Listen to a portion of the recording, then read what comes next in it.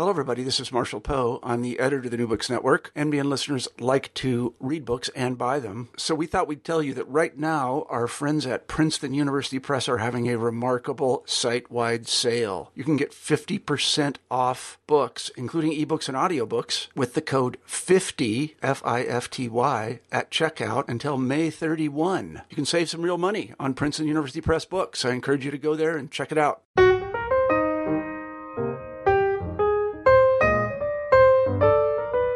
Whether you're on the right or left of the political spectrum, I'll bet that lately the office of the president isn't far from your mind.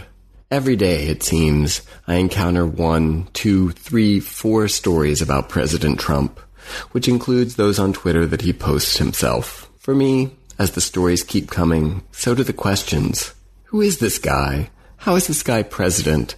And by extension, just who can be president? What kind of character or lack of character makes a person right for the office? My questions aren't new, even if our current president raises them in new and, for me at least, disturbing ways. There's an entire subgenre of literature devoted to them. The presidential biography aims to give readers a sense of who a given president is, of the man behind or before the office. These biographies are usually cradle-to-grave tomes, or at least cradle-to-end-of-term, written with the idea that a president's early life somehow shapes his political destiny.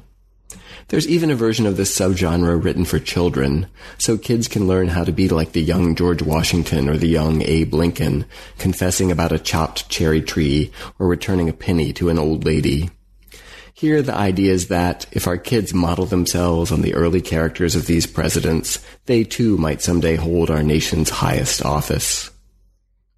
In his latest book, 44 American Boys, Short Histories of Presidential Childhoods, William Walsh explores not only these assumptions, but also the literature that's built upon them. To create it, he read through hundreds and hundreds of presidential biographies, from Washington to Trump, and out of that experience assembled a singular book, one that takes us across 285 years of American history and into the boyhoods of 44 men who shaped it since 1801 from the White House. The result is fascinating. Walsh didn't write a single word of his book, and yet it is clearly the result of a consummate literary talent. Bill Walsh, welcome to the New Books Network. It's great to be here. Thanks for having me, Eric. Well, it's good. You've got this new book out, 44 American Boys, Stories of Presidential Childhoods, and I am looking forward to hearing about that. But it's an interesting book. It's an interesting book both in terms of the content, which is very apt and of our moment, but also the way you put it together. And I wonder if before we turn to the book, you could tell us a little bit about some of the other books that you've put together and your artistic method, because I think it's going to be surprising to some listeners. You work in a way that we don't often picture when we think of Shakespeare in Love or, the poet in his garret. So could you tell us a little bit about, the work that you've done, before this book and kind of how you go about it? What makes a book? What makes a work of literature for you? Well, I've done some conventional fiction writing, a novel and a few short story collections, but, this 44 American Boys is the third book that I've done of, recycled content where I'm deriving my ideas from other writers and trying to produce new texts from their work that I hope is a commentary on their work and also a creative piece and a new way to look at them. So about 10 years ago, I first started doing this with Calvin Trillin, the New Yorker writer. I came across a book of his called Killings, and I had never heard of the book. And it seemed out of character for him. I thought of him as a lighthearted writer who wrote about food and about his family. And I didn't know that he had this other journalistic interest in murders that had occurred throughout the country during the 60s and 70s, in small towns and in big cities. And he went and investigated them for the New Yorker and wrote really thoughtful pieces on them. And I read the book and loved every minute of it, and trying to locate the writer that I knew in this new topic, or what was the new topic for me. And I found it in the way that he used the interrogative, the way he constantly used questions as he told stories to get at what he wanted to say. So I started writing down the questions and thought that they looked really interesting on their own. And they followed each of the stories in a really interesting way. So I sat down with the book and typed out every question, every interrogative sentence from the book, beginning to end, and then just started playing with it to see what I had. And I sent it out to some online journals, and a journal called Opium accepted it. And when that happened, I thought to myself, I should do the same exercise for all of his books. Locate the questions and how he uses the interrogative in all of them. And, he's written maybe a half dozen novels and a few memoirs, and then he's got all this journalistic writing. So there's a real variety in what he's done. So each of the books was different. And at the time I started doing this, I think he had about 21 or 22 books out, and he's maybe published a few since then. He's also got some books of light verse that he's put out. And as I completed each book, I would send it out and got a few printed here and there and a few accepted to online journals, and finally had what would amount to a book, and thought this would be a really interesting book, of a book that contained only questions, a book that contained no word of my own that I didn't compose, and was able to find an interesting publisher in Keyhole Press, which they had a journal. Keyhole had a journal out in the mid-2000s, early mid-2000s, and they've done a few books as well, a couple of my books since Question Struck. So that was the name of the book that I did on Calvin Trillin, Question Struck. And then a few years later, I started doing the same exercise with the books of James Joyce and his plays and his poetry as well.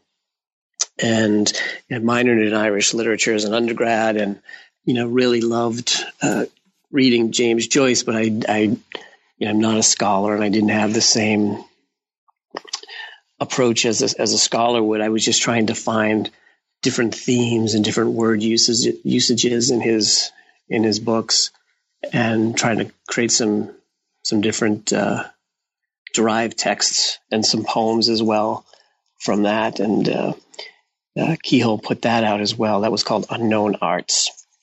And I took the title from the epigram for Portrait of the Artist, which is a quote that Joyce took from Ovid, I believe.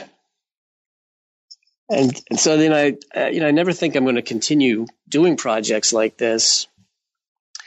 But in the back of my mind, I wanted to do something with children's books, and sort of juxtapose them against books on the same topic written for adults. And I think I've finally just hit upon the idea of the presidential biography, because it's so ubiquitous. There are just hundreds and hundreds of them. And it seems like the ones produced for children just are endless, and they're constantly recycled.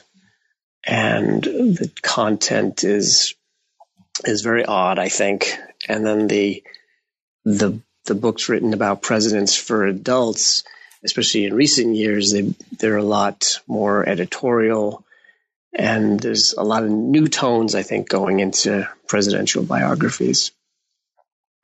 But so I just started fooling with that, taking books out of the library, and also just copying sentences when I visited the library with my kids, or if I was in a bookstore, and just started amassing all these different excerpts from different books on the president, until I finally had what I would do is focus on one president and then move to the next. And when I got a few thousand words on each, I'd look at it and start editing it, and just focus on their early years, bringing them from birth to about college age.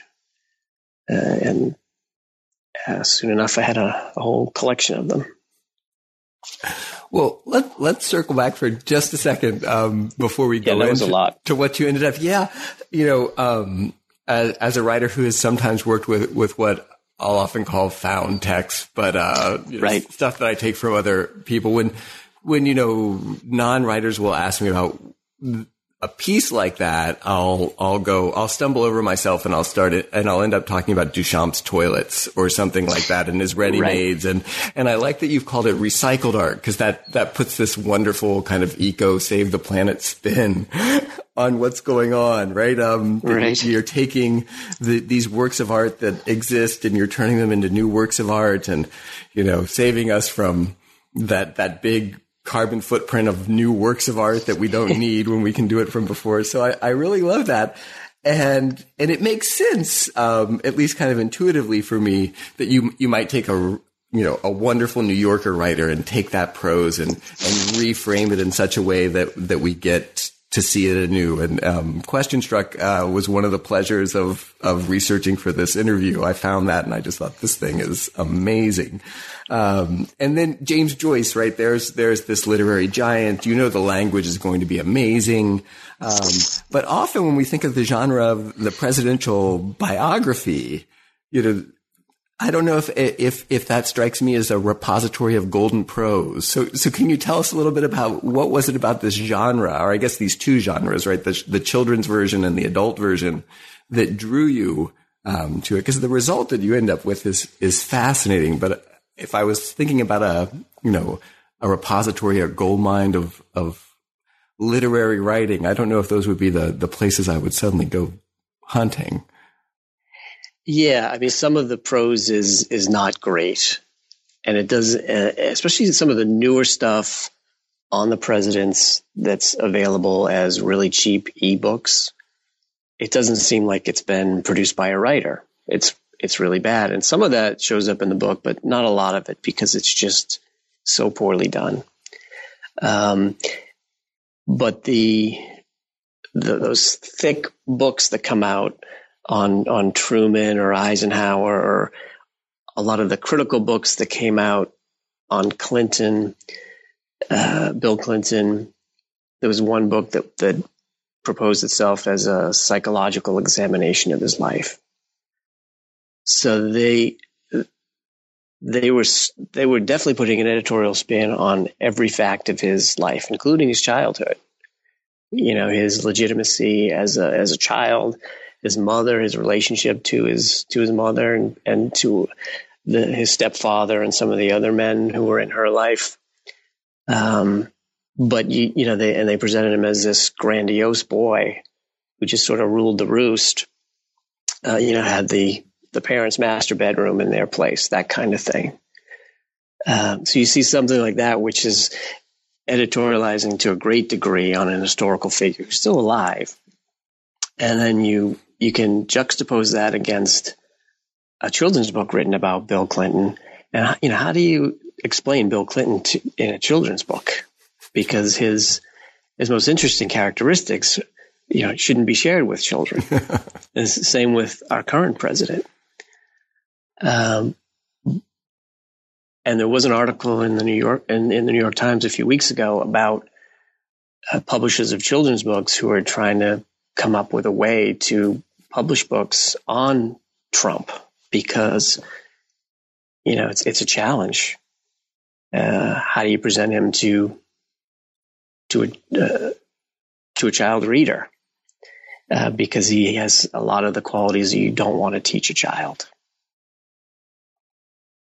So there's a ton of stuff, and you're right. It's not good writing in many cases, but then there are a number of really great writers, and Sandberg on Lincoln and people like that.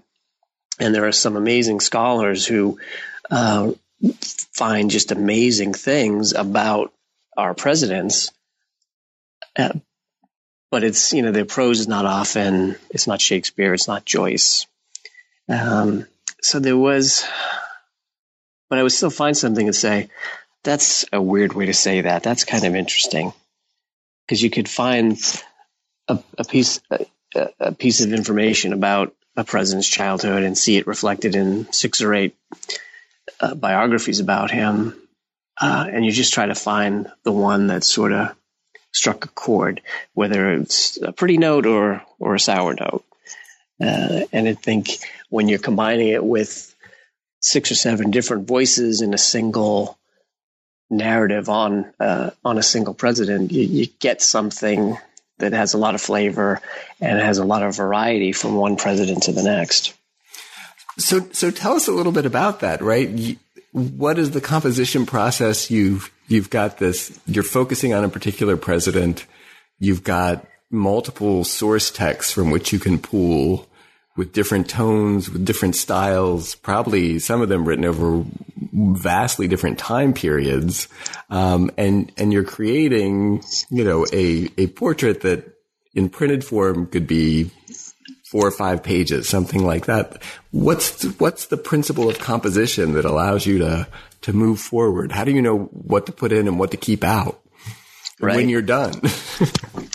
Yeah. Well, some presidents have, 150 books written about them, and others just have a dozen or so.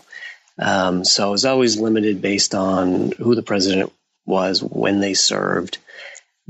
Some of the older ones, especially the ones who served during the 19th century, there were a lot of interesting books written about them that are out of print that you're not going to find anywhere, but that you can find online.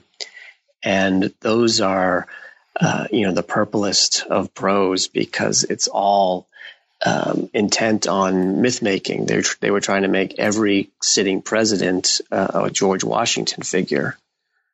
And you also have a bunch of authors writing about the president, and you can tell that they're writing about themselves, about how much he liked books and how much he liked, that some of these presidents were not the bookish types, And again, you have others that had a real stance. They're writing generally from the right, in very critical tones. And then you've got presidents who are being re-examined, like Wilson. So he's the only president who had a PhD, but his sympathies on race were way out of whack because he came from the other side of the South.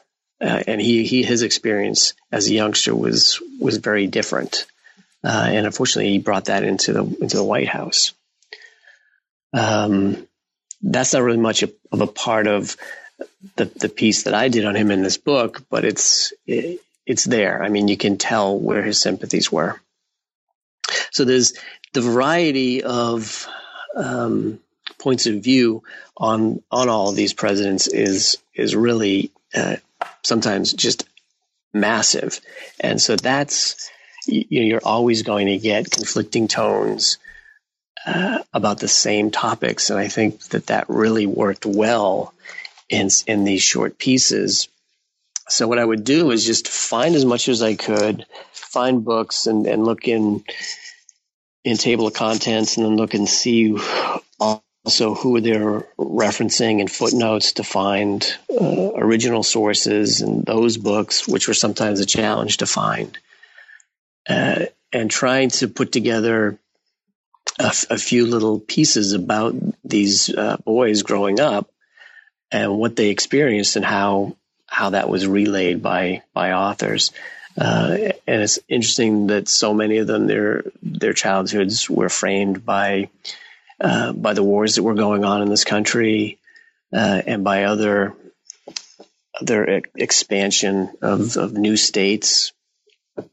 So it really chronicles that whole the whole era of every era of our history, and it's done so relating it to a child. And 100 years ago, people weren't writing about children in this way. So it's likely that what we know about the childhood of some of these earlier presidents, that's about all we know about childhood in America at that time, because no one was recording it or memorializing it in the same way. Well, I think there is this idea that kind of gains traction with Freud, that the the adult character is somehow incipient in the childhood, right? The psycho origins of character. And that's not always the way that we've thought about how human beings come into their adult selves. So you found that reflected genreically in the earlier biographies? I think so, because I think that's what the authors had set out to do in many cases, especially the books written for children, because you're reading about George Washington and the subtext is you should behave like him. Mm-hmm. Or you're reading about Lincoln and his love for learning and all of his great qualities about the story of him reprimanding other children who were putting hot coals on the shells of turtles. So that's a great story, and it's instructive for any kid to read. You should not treat animals this way. And that's where you're learning some of these lessons when you're younger. And, kids are being told, or at least boys are being told, you could grow up to be president one day. Well, there's this interesting tension. It's also in the two titles of your books, but it plays out in the books themselves. On the one hand, right, you've picked these 44 people because they've gone on to have this office, right? They've gone on to become presidents. And right. On the other hand, you present them as boys, right? And you make this interesting choice not to name them. It's always he, right? So you've anonymized them. So tell me a little bit about that tension, right? There's a selection process that's very understandable. We're going to encounter these presidents. We're going to have some, hopefully insight into who they are and why they are and how they got there. And yet at the same time, there's this movement to make them representative rather than singular. Yeah, well, that's a great way to put it. And that's what I was after. I wanted it to speak to childhood in America during our entire history and even the prehistory of our United States. And I think that one thing I did learn is that we've all read too many essays about some of these presidents. So if you do make it anonymous, you can confront this child and learn about his life and learn about what it was like to grow up on the frontier in the 1830s or in Braintree in the late 1700s. And that's pretty interesting.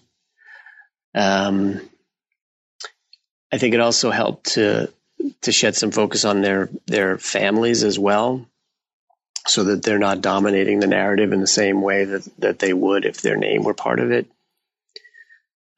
Some of their siblings were very interesting and were instructive in how they grew up and who they became, especially in the early years when so many of them had siblings who died young.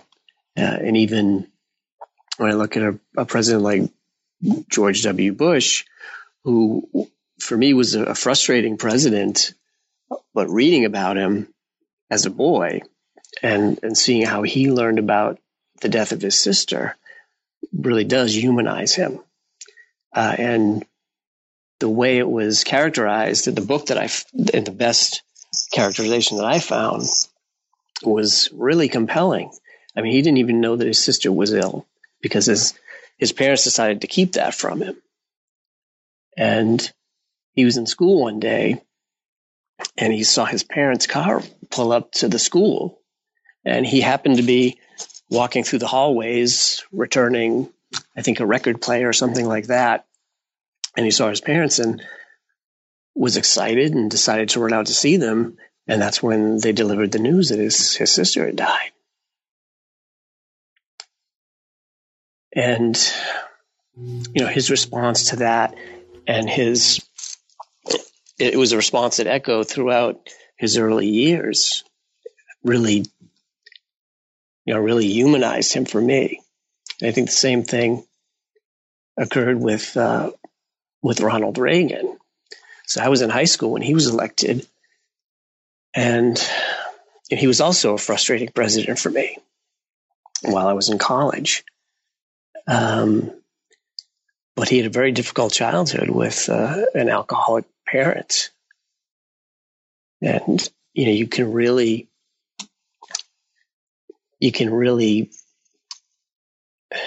see that person outside of his politics when you understand them as a child.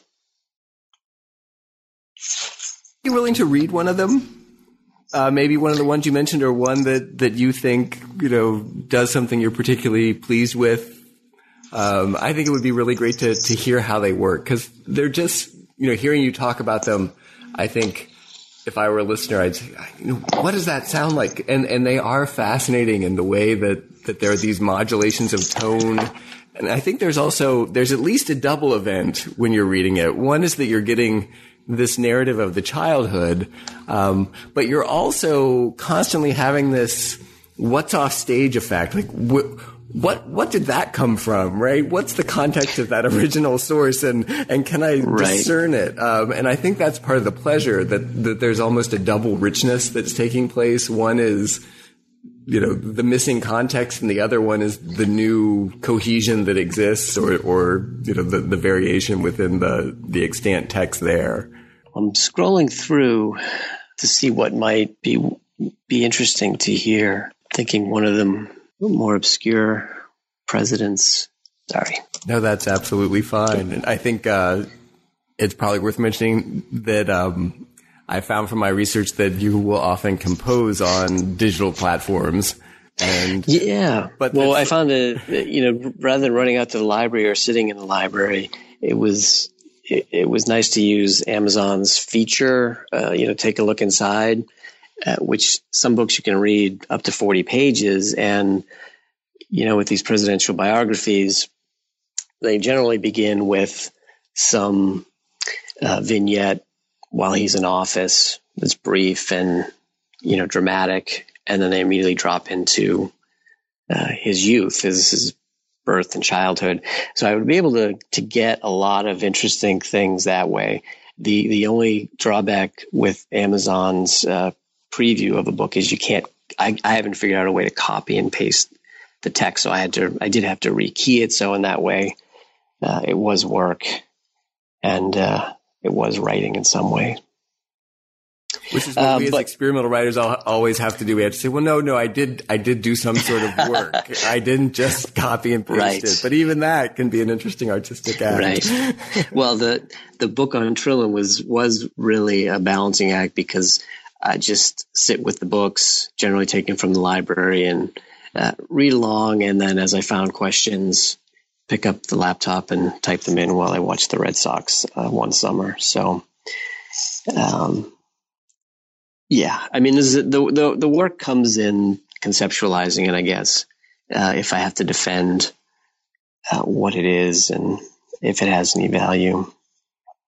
But yeah, you don't have to defend it. I think it would, at least not to me, Bill. At least not to me. Yes, and but I think it is interesting to hear artists who work in this capacity talk about the vision they have of art, because I don't think it's one that's still our default.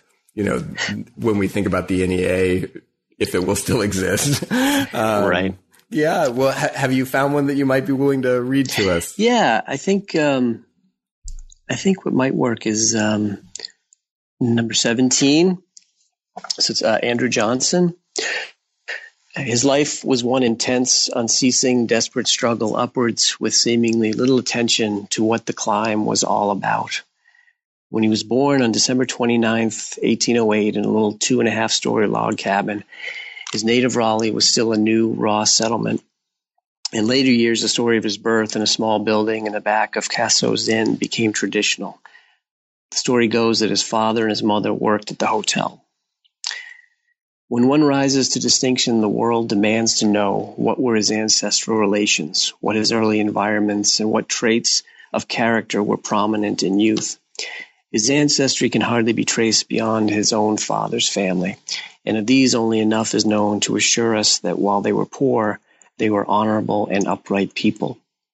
His father was landless and illiterate. he made a living by engaging in various odd jobs, including milling, city constable, sexton, and porter to the state bank.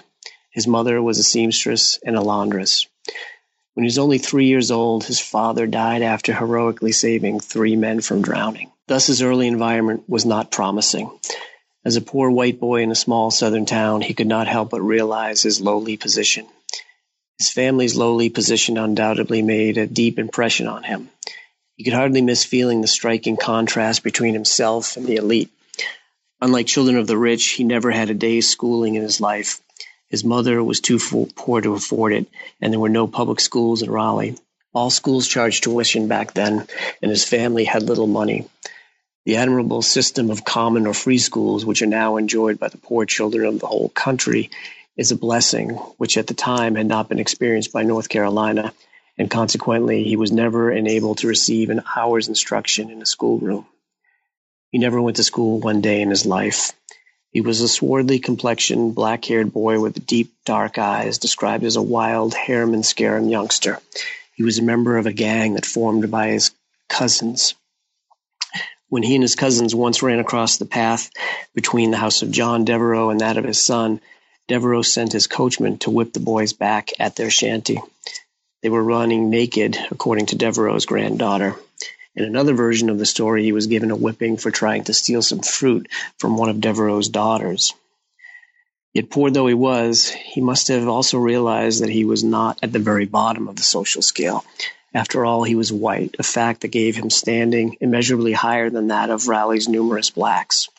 Although he freely played with mulatto children, he certainly could not escape the ingrained racism so prevalent in Southern society. He would never get over his childhood deprivation and the experience of being looked down upon by his so-called social betters. But he was no ordinary boy. Though deprived of schooling and books, he had a zest for learning. On discovering that Selby's tailor shop, where his brother was apprenticed, he learned that citizens came to read to the tailors, and he came to listen. Then when he himself was apprenticed to Selby, he became known to his fellow workers for his interest in obtaining an education. He was taught the alphabet by fellow workmen, borrowed books, and learned to read. Literacy came slowly for him. Not until his late 30s was writing comparatively easy for him. For 12 hours a day, he and other apprentices practiced the art of sewing. He was good at it. He and his brother fled their apprenticeships after getting into a little trouble in Raleigh. A reward of $10 was posted for their return to their apprentice tailor. Applying himself steadily to his trade for his own and his mother's support, he left without any resources but his own exertions, and he thus began life struggling with the rough business world, but with a heart that stoutly battled poverty and misfortune. Through perseverance and patience, aided by a strong resolution to surmount all obstacles, success crowned his efforts. And to the great delight, he found himself able to read the speeches to which he had only a short time before been an interested listener. One who was a companion of his toil in Selby's tailor shop has testified to the restless nature of the lad, which frequently brought him into trouble with his mistress, but adds that there were never any dishonorable traits of character manifested in his acts of mischief. It is said that he fell passionately in love with a young lady of Lawrence, and that, rather than marry before he had gotten a start in life, he ran away from the temptation to which he was determined not to yield, and yet whose presence he dared not face. After his experience as an apprentice, he determined never to work for another man. He would have his own shop, and he would never have a partner in business. These resolutions he carried out, and they are an index to his whole life. He was the very personification of independence. He did not wholly repose confidence in any man. When he was 16, he moved to Lawrence Courthouse, South Carolina, where he worked as a journeyman tailor. 2 years later, with his mother and stepfather, he set out in a two-wheeled cart, drawn by a blind pony, for Greenville, Tennessee. Here he married Eliza McCardle, a woman of refinement who read to him while he was at work and taught him to write. He did not know how to write his own name on the marriage certificate. In the evenings, when he was done sewing, his wife taught him how to write and do simple math. He practiced his signature in the margins of his account books, but his spelling and writing skills never became polished. And that's where we hit the end of number 17. Yes. A little bumpy there. I'm reading without my glasses. Reading without your glasses. Here I am with the actual physical book object, enjoying the leisurely of the page, and there you are. It's part of the interest, I think, of this kind of composition where artists are recognizing working in a digital world, but nonetheless we're bound by our bodies and our glasses. I'm certainly one of those.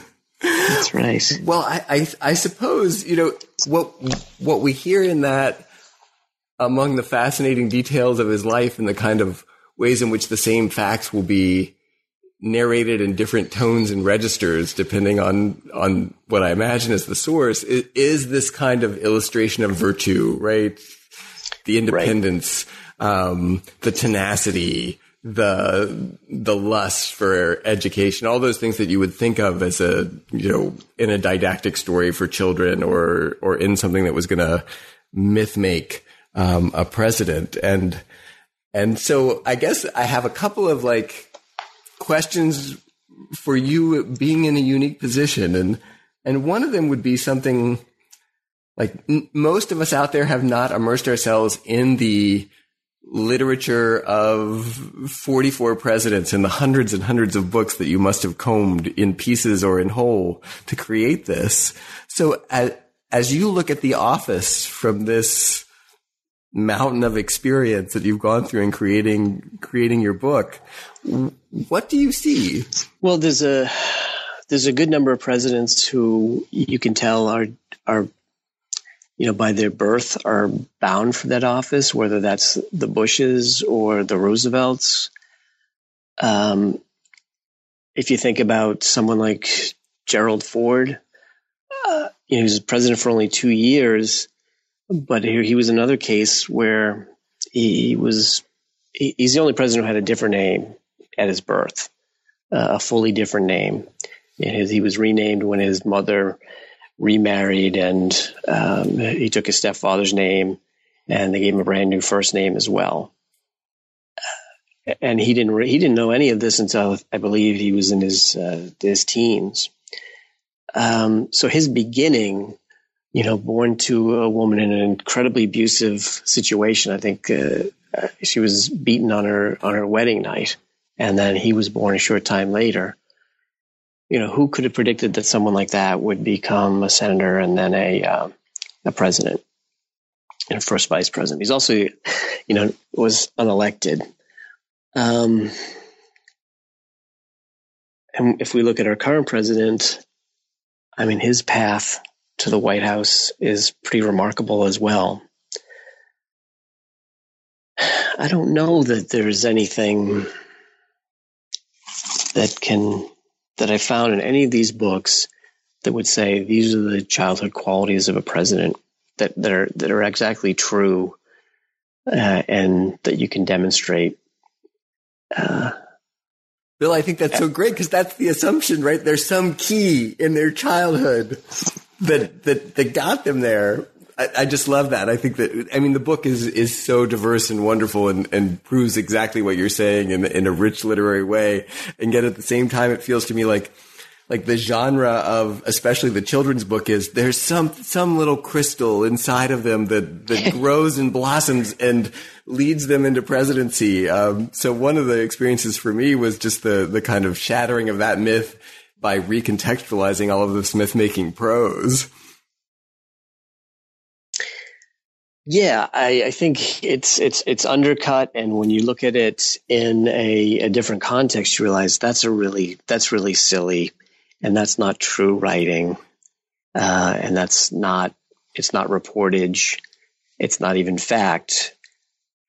So, as you say, it's myth making, and it just doesn't stop. No, it gets churned again and again. I think there'll be a challenge with this next president as.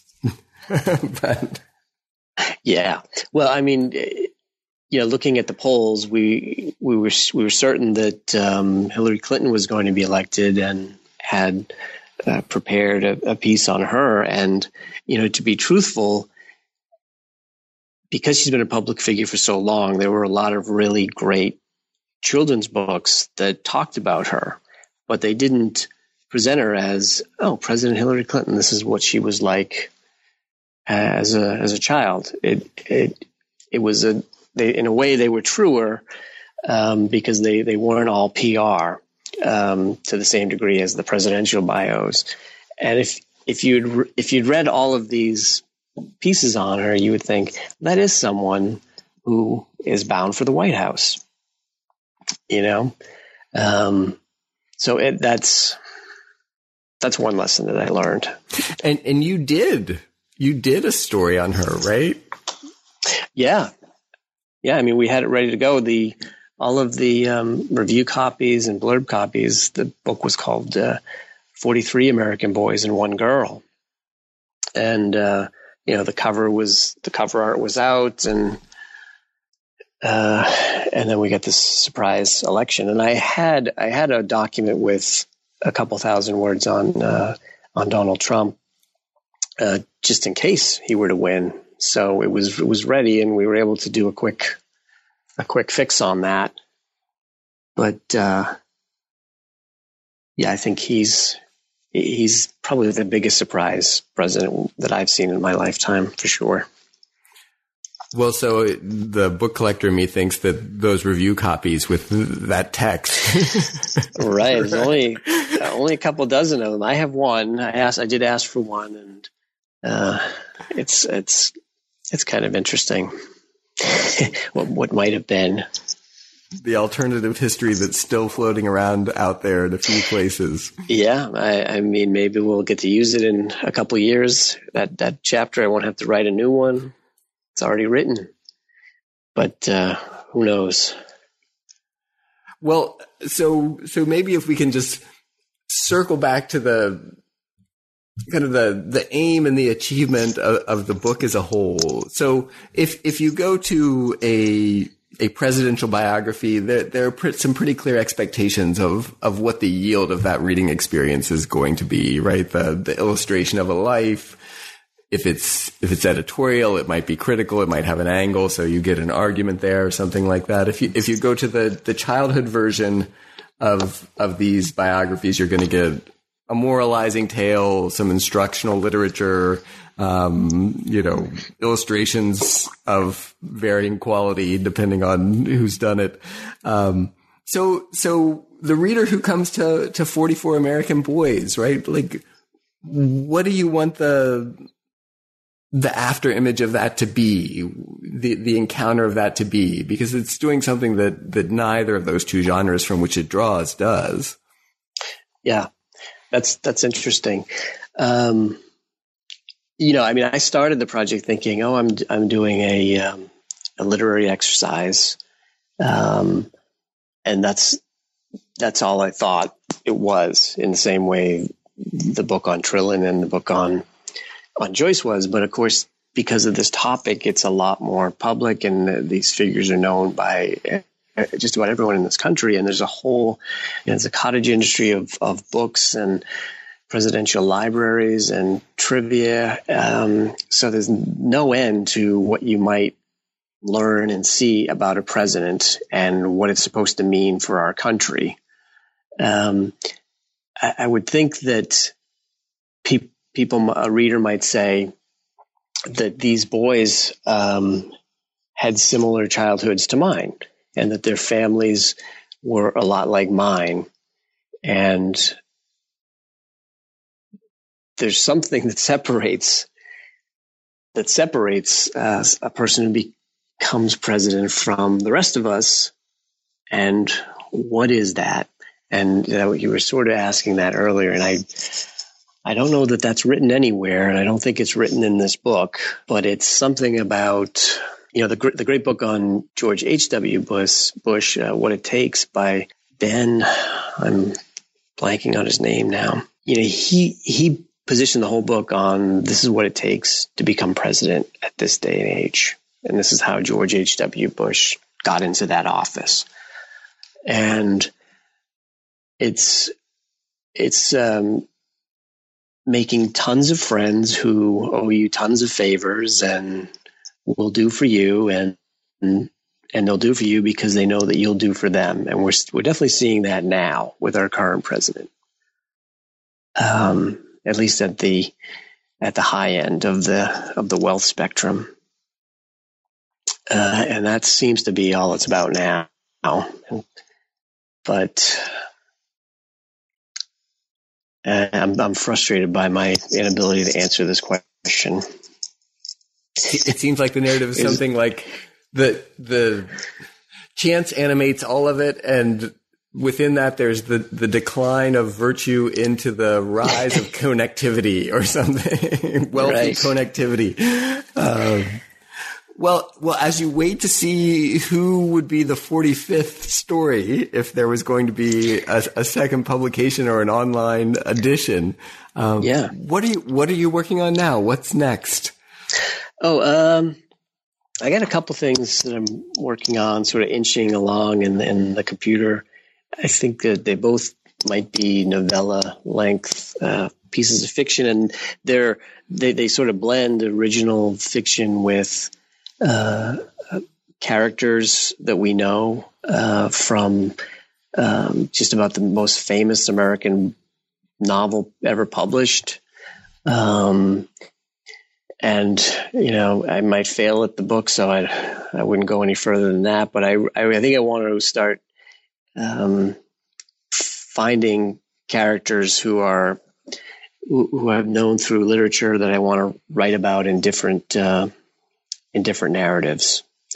And I think that's going to keep me busy for a while. And I don't know if it'll work, but that's about all I got going on right now. So would you be willing to orient what you're doing in terms of something that might have popped up in listeners' heads, which is fan fiction, where you take a character from some other novelistic world and reanimate it? Right. But it's sort of like taking a character who's minor but pivotal and thinking about him 20 years before the action of this great American novel. And putting him in a setting that was pivotal in this great novel, and because he visited that same setting himself in similar circumstances when he was younger. But it's just a brief line or two in the book, and I think it's kind of fascinating to think about this younger boy in the same setting. So I'm really excited about it. I just hope I can make it interesting.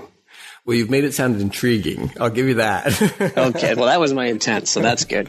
Well, if it ends up shaking out, I hope that you will come back and talk to us about it. Definitely. I will definitely keep in touch. All right. Bill Walsh, thank you for being on the New Books Network. Thank you, Eric. My name is Eric LeMay, and you've been listening to an interview with William Walsh, author of 44 American Boys, Short Histories of Presidential Childhoods, on the New Books Network.